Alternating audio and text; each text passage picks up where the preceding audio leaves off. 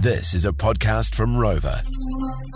Now, we in this breakfast show have been following the whole business of sunlight protection, suntan lotions and the like, because there's been so many ongoing problems in New Zealand with people finding out the protection factor, the SPF factor, sun protection factor, has been wrong or misleading on the bottles. Yes. And this has been a huge issue. And Consumer, John Duffy and co at Consumer, have been following this up for years as well. Well, finally, an Australian skincare company, Ego Pharmaceuticals, have received a fine of $280,000 for making unsubstantiated claims on the SPF of two of their sunscreens. Now, these are things that are sold in New Zealand, and this is finally a conviction by a New Zealand court. As John Duffy says, we've got the highest melanoma rates in the world, and sunscreen we can't afford to be misled about. No. And we have been misled many times. And you know what the interesting thing about this particular company was?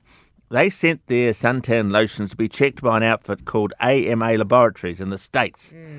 And then in 2021, the owner of AMA admitted defrauding customers and causing sunscreens to be marketed on the basis of false lab reports. So this company has been screening this stuff and have been lying for several years about it. Well, did you see in the UK that heaps of the COVID tests came back as false negatives, and they reckon that those tests in that particular batch that were done at a private lab would have led to over 25 deaths more recently in the last few months. That's why you've got to have integrity with your laboratories. Yeah. And we didn't have it. But here we are.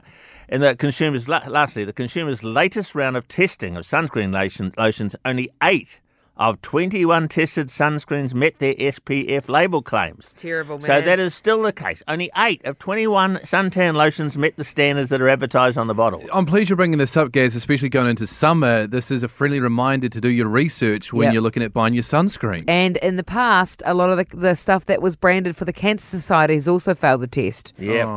It's just like it's mess. hard. You don't know who to trust with sunblock. Go to Consumer. They usually publish it in the newspapers as well and in other reports, but you could always join up with Consumer and get the latest reports.